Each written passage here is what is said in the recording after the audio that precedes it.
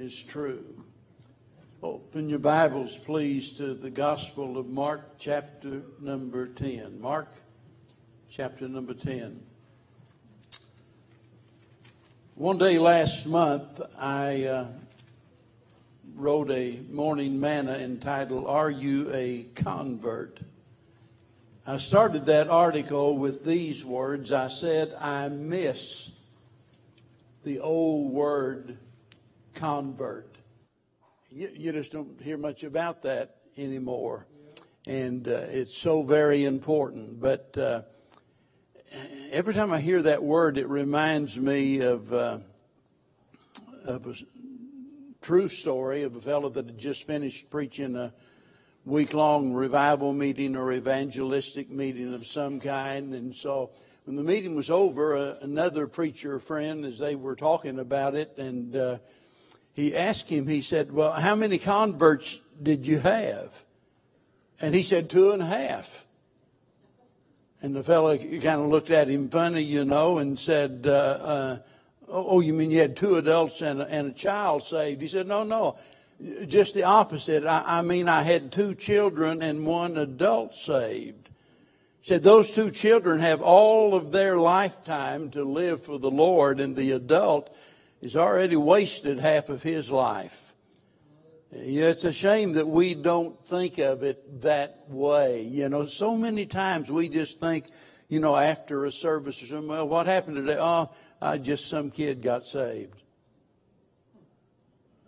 I mean, really, it's so strange that we don't emphasize the importance of children as we should. That reminds me of the story about this fellow that was out.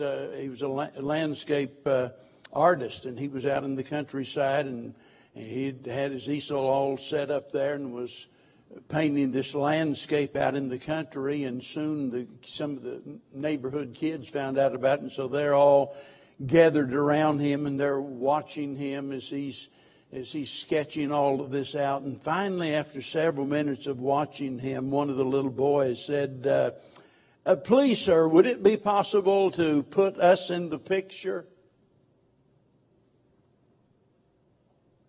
Point being, there are far too many times we leave the kids out of the picture. We just put them in the background somewhere. And that's a big mistake. We need to think about children as being special. Who can, those of you my age anyway, the mention of Art Linkletter, and automatically you start thinking about the show he had. I guess that would have been back in the 50s and the early days of TV. Children say the darndest things, and boy, every parent could nearly write a book on the things that little kids say. It is absolutely amazing. I read about one Christian school teacher, and she asked the students if they would write a letter to God. Now, I don't have time to read all of them, but there were a few that impressed me. And Joyce, she said, "Dear God, thank you for being... thank you for the baby brother, but I prayed for a puppy." Raphael said, "Dear God, if you give me a genie lamp like Aladdin, I'll give you anything you want except my money and my chess set." Well, Sam said, "Dear God, I want to be just like my daddy when I get big, but not with so much hair all over." Oh, let's see.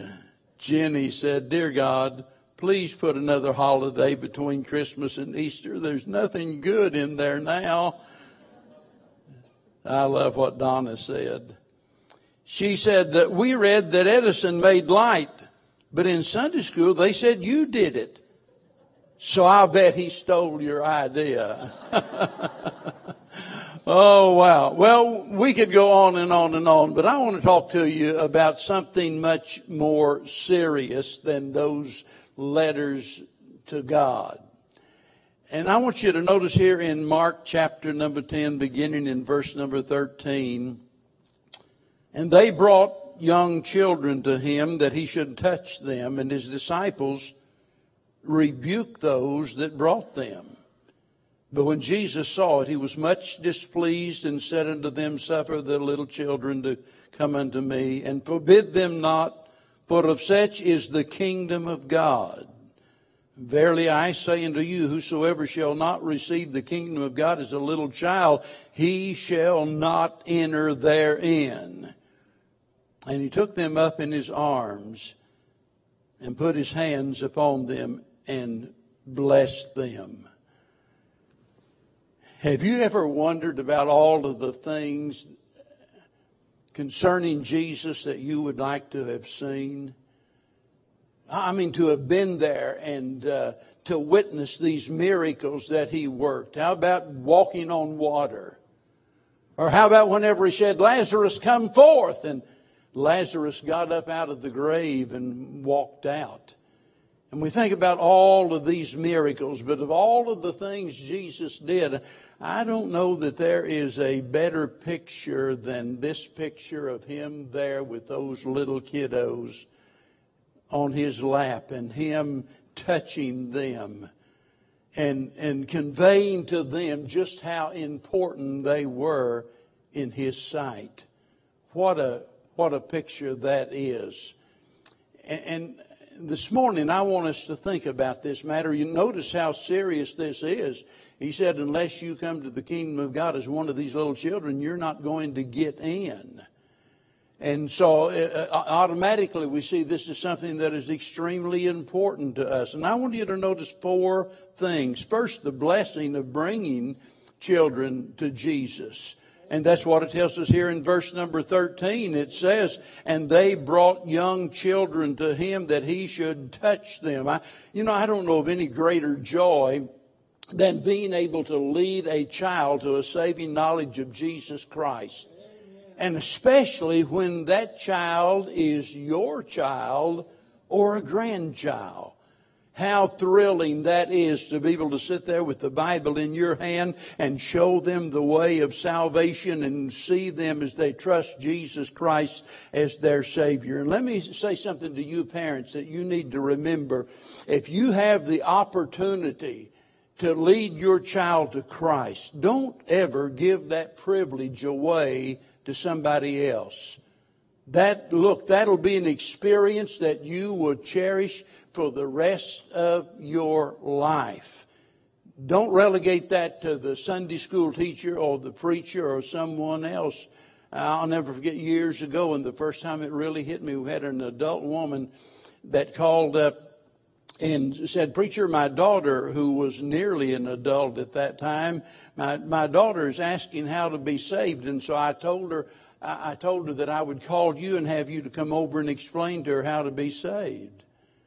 And boy, it just rattled around in my brain for a second. And I said, well, why don't you tell her? Explain it to her. Oh, but yeah, you could explain it better. Why would you want to give away that privilege of leading your child to a saving knowledge of Jesus Christ? And from the time your child is born, you ought to be working toward bringing that child to Christ. And ought to do everything in your power in order to do that. And there are a lot of things that, that can help. Of course, nothing's going to take the place of the Word of God, reading God's Word.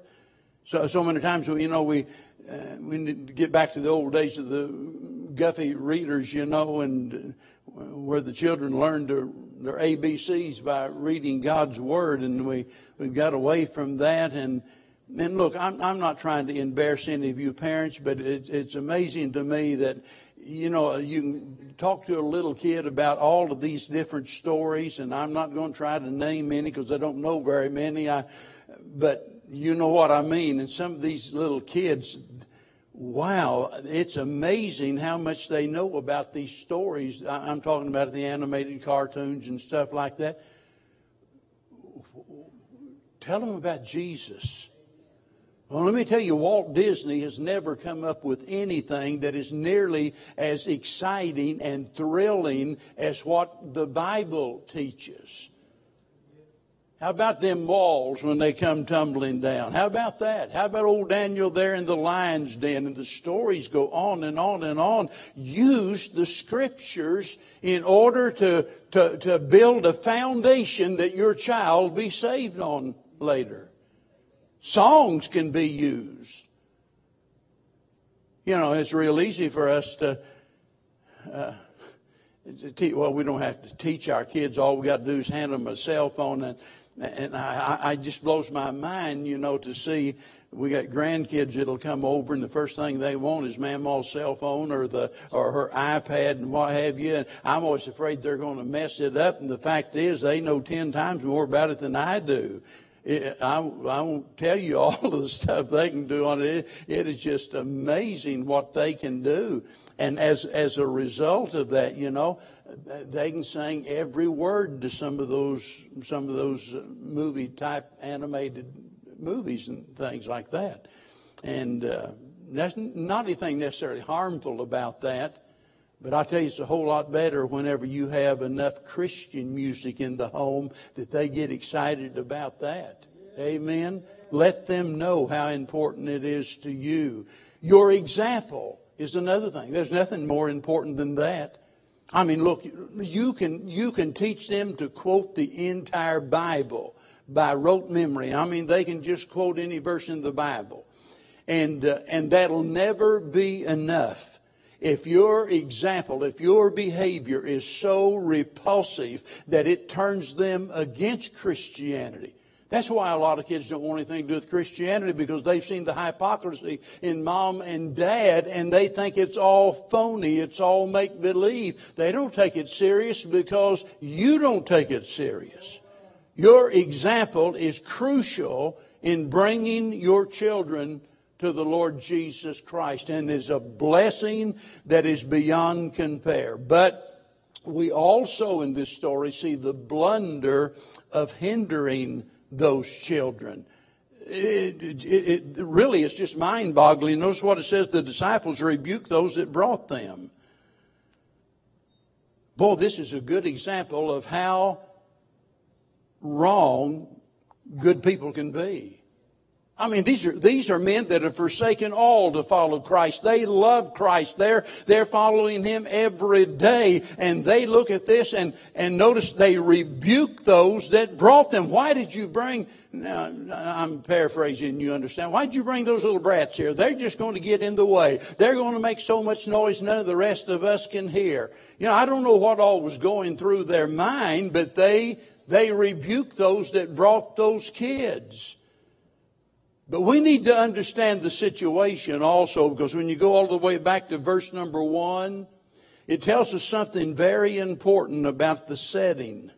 It tells us that they were at this point on the other side of Jordan. That is, they're in the land of Perea.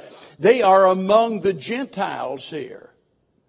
And at this time, the disciples still did not really fully understand God's plan for the Gentiles.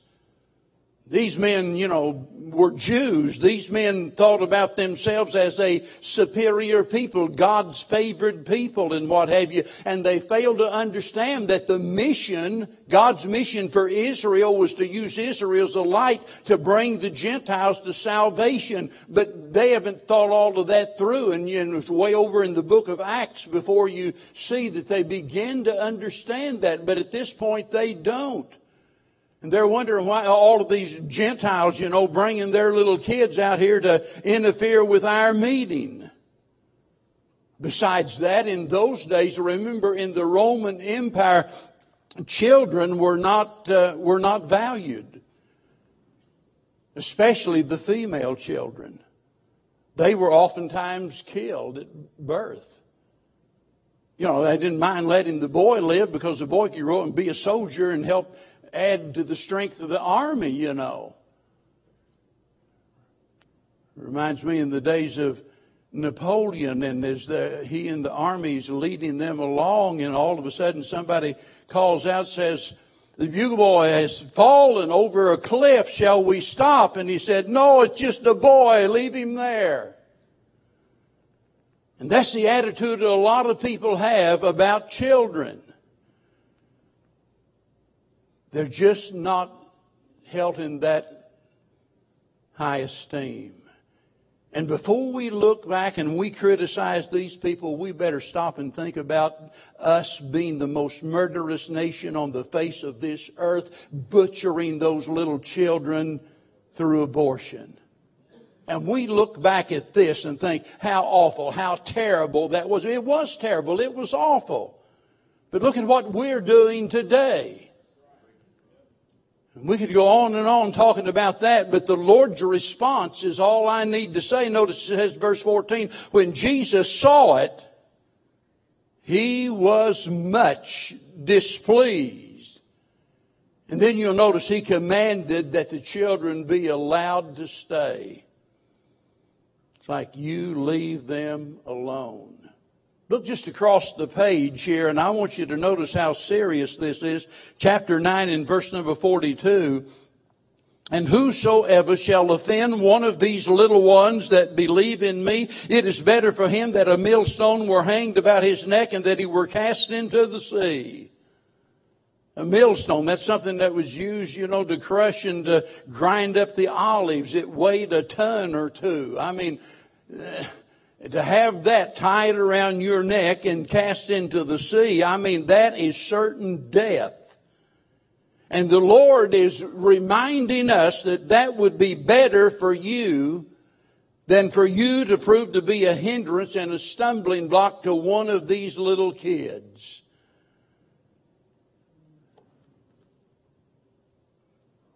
This is a blunder with serious consequences. We think about all of the horrible ways that children are abused today. Some ways that I wouldn't even speak about in a mixed audience, and certainly with these kids in here. We think about the sex slavery and all of that. It is absolutely unbelievable. My mind cannot conceive how anybody could be so wicked, so vile as to do the things that they do to little children today. And you better rest assured they're going to be punished by God as a result of that. I believe the hottest part of hell is reserved for people like that. But let me tell you, they are not the only ones who hinder little children. Sometimes some of the greatest offenders are parents. I'm talking about parents that have no concern for Christ. I'm talking about those parents that says, no, I'm not going to allow my kid to go to church down there. I want my kid, to make up their own mind. Well, you're not giving them a chance to make up their own mind. You wouldn't use that kind of reasoning if it come to your garden, would it? Somebody, you say, well, I think I'll have a garden this year. Well, what have you done? Oh, I bought 2 acres of land. Well, have you plowed? Oh, no, I'm not going to plow. I'm just going to wait till harvest time, see what comes up. I can tell you what's going to come up, weeds. Man, you got to clear it off. You got to plow. You got to plant. You got to go through all of that process. The seed has to be planted. And to use that kind of reasoning with your kids, say, "Oh no, I'm not going to make them go to church because Mom and Dad, they made me go to church when I was little and I resented it, and so I'm just going to let them make up their mind." You're not giving them a chance. We can talk all we want about the other kinds of child abuse and child neglect, but how much more serious could it get than that to say, I'm going to deprive my kid of hearing the gospel of Jesus Christ? That's child neglect. That's abuse. But they're not the only ones that are guilty of that. Not just the parents. It can be any of those that in some way, as a result of their conduct and their attitude and so forth, any of those that put up a roadblock for those little kiddos. And by the way, it's really hard, if not impossible, to deceive those kids. They can tell in a matter of minutes, usually, whether you like them or not. They really can. Well, they can see through all of that phony baloney. They know when you like them or not. And how horrible it is when we leave the impression that, look, I'm willing to tolerate you, just don't get in my way, don't bother me, but I really don't want anything to do with you. And they pick up on that. When Jesus saw it, and he always does, he was much displeased. The third thing I see here is that the best time to come to Jesus is when you're a child. That's the very best time. By the way, that is the easiest time. This is, before a child reaches the age of what we call the age of accountability. That term's not in the Bible, but certainly it is in principle. That time whenever they finally begin to realize that they are a sinner in God's sight, that they are accountable to God, that they are in need of a Savior. Until they get to that point, they're safe. I'm not going to go into that. I've preached a sermon about, do babies go to heaven? And I don't think there's any doubt about that. They do. Believe me, there are a lot of preachers, some Baptist preachers, that do not believe that.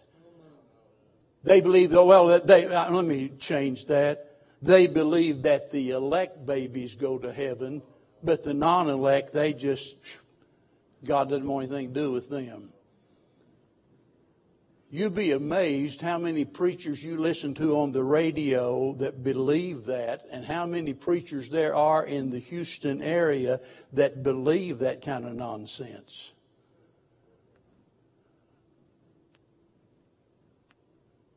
I believe they're safe, and I believe that because of the fact that Christ has made provision. David said, I can't bring my kid back, but I can go see him.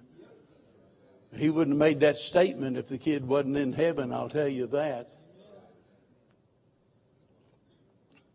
But finally, one day, now listen carefully, there comes a time in every child's life. I don't know what the age of accountability is. Only God knows that, because it's different for every child. There are those that have mental problems and so forth. There are those that mature at a later date and what have you. But there reaches a time in that person's life where they become aware of the fact that they are a sinner in the sight of God. And let me tell you, at that point in time, that little child that you love so much, when they reach that age of accountability, they are only one heartbeat away from hell.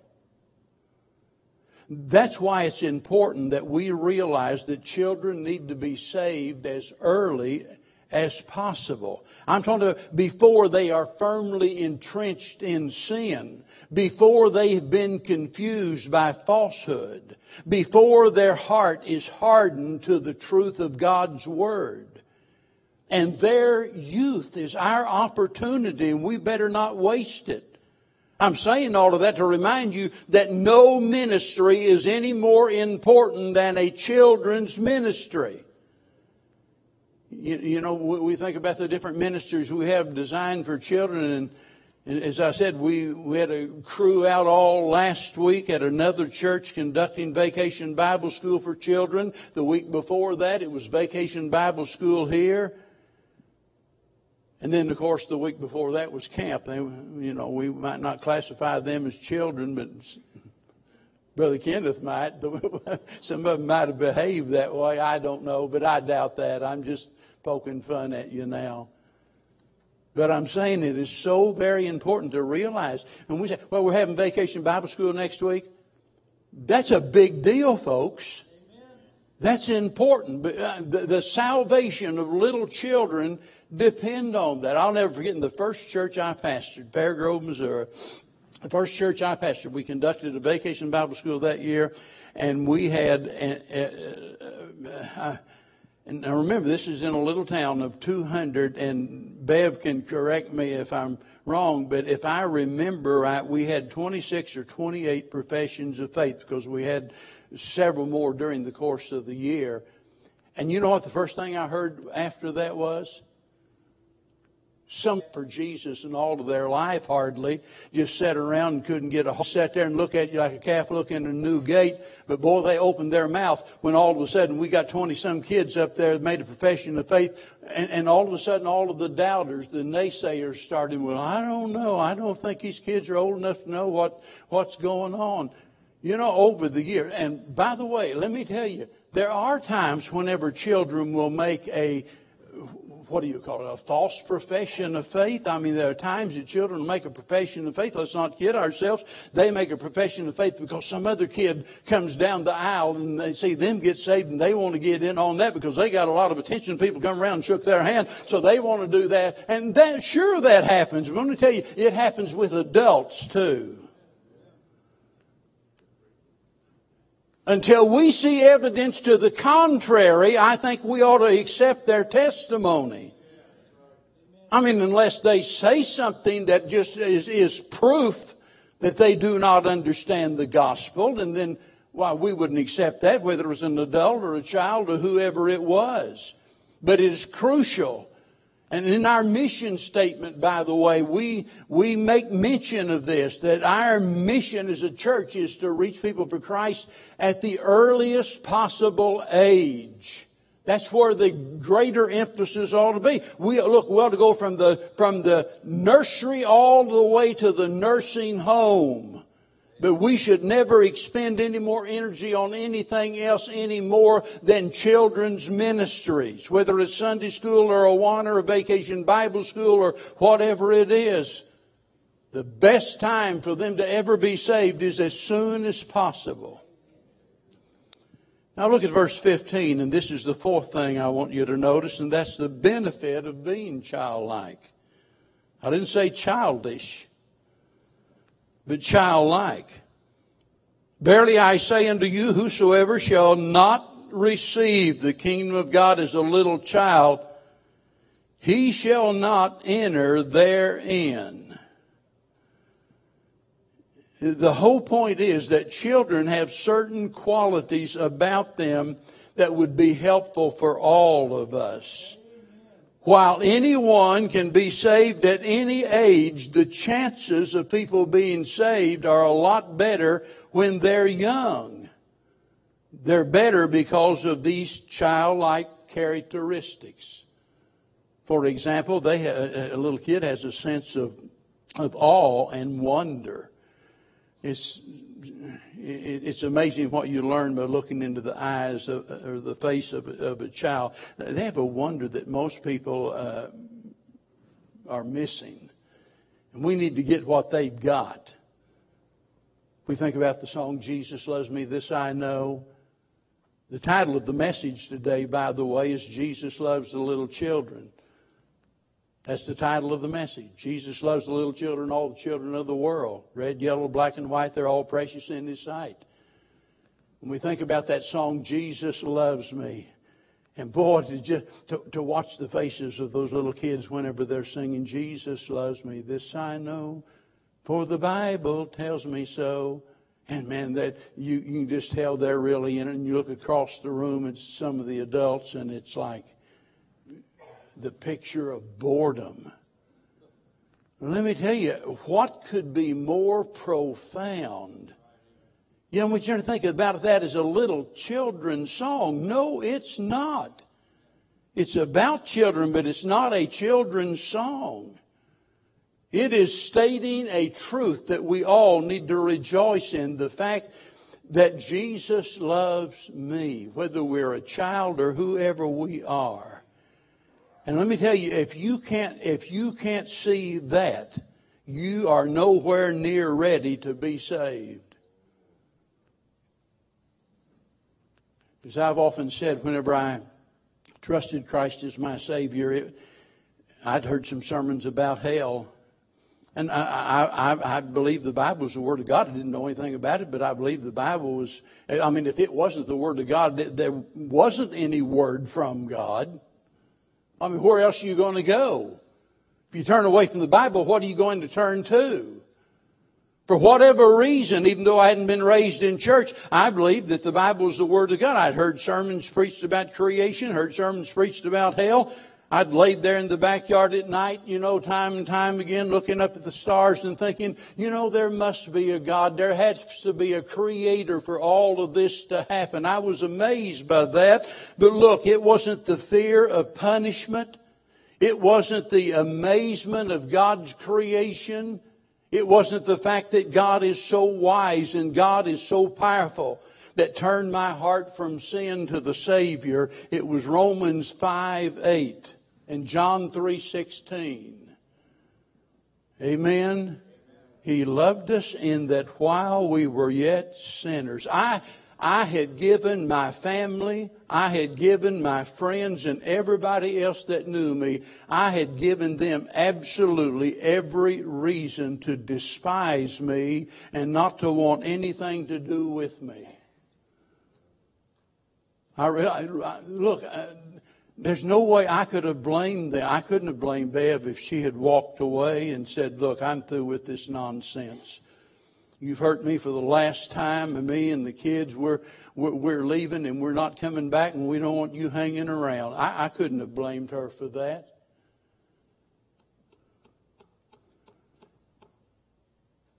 And I couldn't get over the fact to think, how could God love somebody like me? But He did. He did. And let me tell you, He loves you also. And there's something about that childish sense of wonder and awe. And that song, I stand amazed in the presence of Jesus the Nazarene. Wonder how He could love me, a sinner condemned unclean. We need that sense of awe and wonder that children have. We need that sensitive spirit that children have.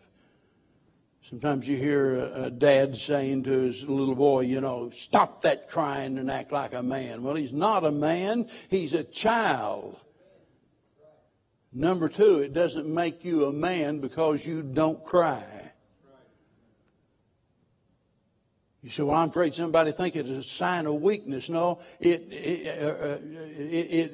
is a weakness whenever you can't cry.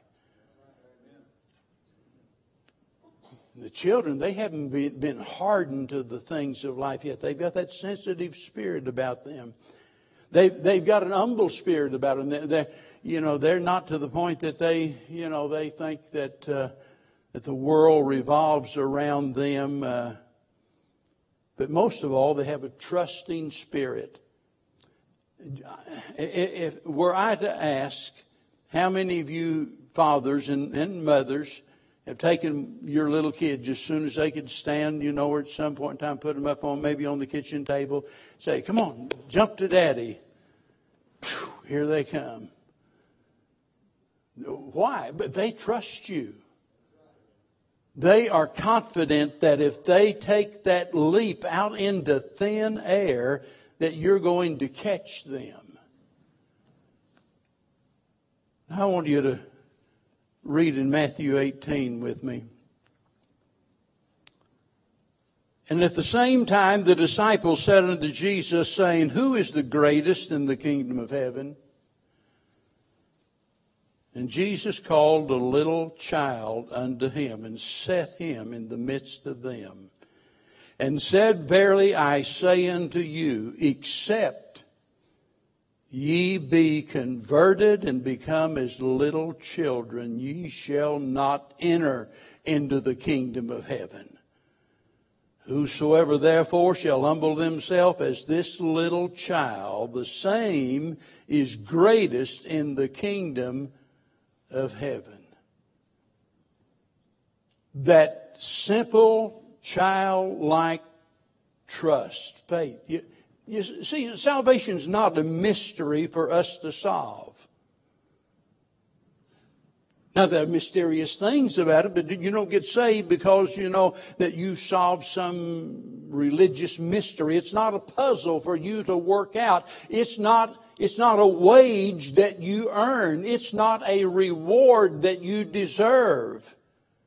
Salvation is a gift. It is a gift that is and can be received only by faith. Simple, childlike faith. Nothing difficult about that, is there? Nothing. And yet, even though there's nothing difficult about it, it's difficult for some people because of that self-righteous pride they have in their heart. Because of all that they do. And I've had people tell me, I had my own daddy tell me one time, that just sounds too easy. There's got to be more to it than that.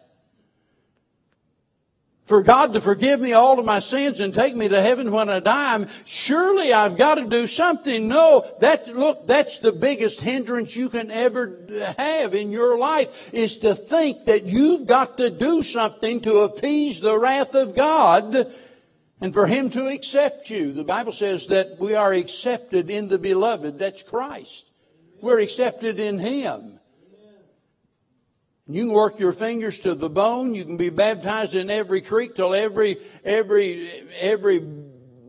tadpole knows you by name. You give up on all of this religious, self-righteous nonsense and just come to the Lord and say from the bottom of your heart, dear Lord, I realize I'm a dirty, rotten sinner and I don't deserve anything, but I'm asking you for Jesus' sake to save my sinful soul. And I'm trusting Him this day as my Savior. And that simple childlike faith is all you need to become a child of God.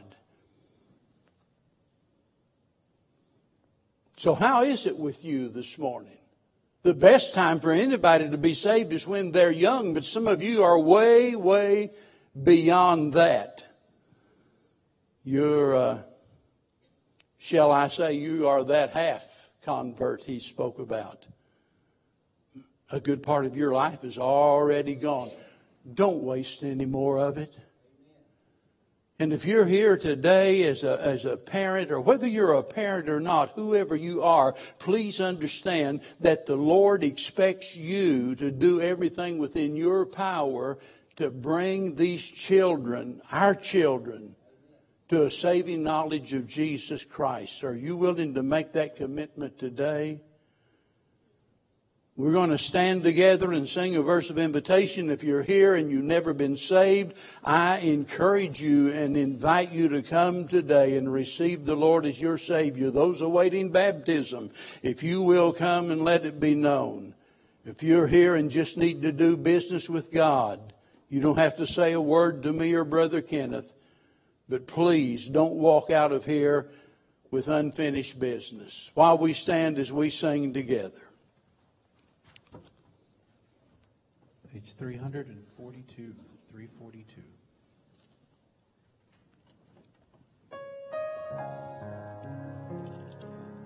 Just as I am without one plea, but that thy blood was shed for me.